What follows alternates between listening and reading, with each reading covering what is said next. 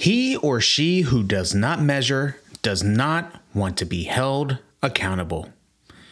Imagine you were playing a sport and nobody on either team had scored yet, but when you look up at the scoreboard, you notice the other team had 3 points. Then 2 minutes later, the scoreboard, seemingly with a life of its own, gave the other team 10 more points. Then a few minutes later, the scoreboard gave your team maybe 2 points. Now, it wouldn't be much of a game, would it? And because the scoreboard was malfunctioning, you'd probably get frustrated and stop playing altogether.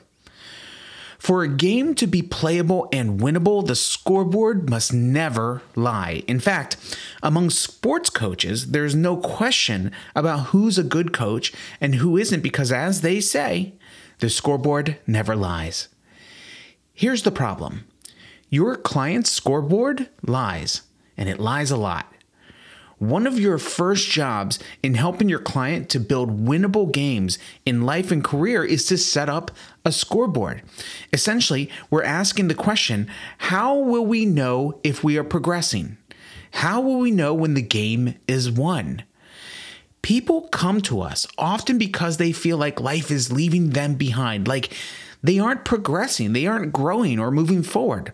They often feel stagnant, or as many describe it, stuck in the mud.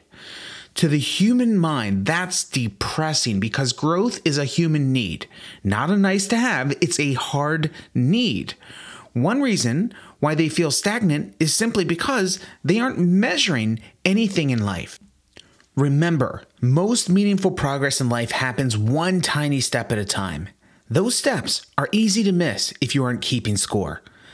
I feel like the best coaches in the world never shy away from asking, how will we know if this coaching thing is working for you?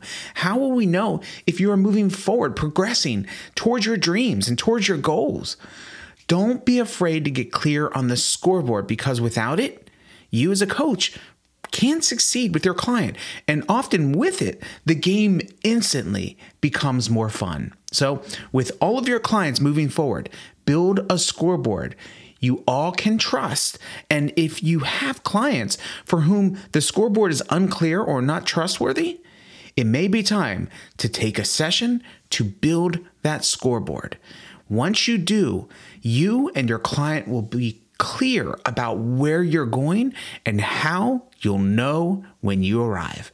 I'll see you soon.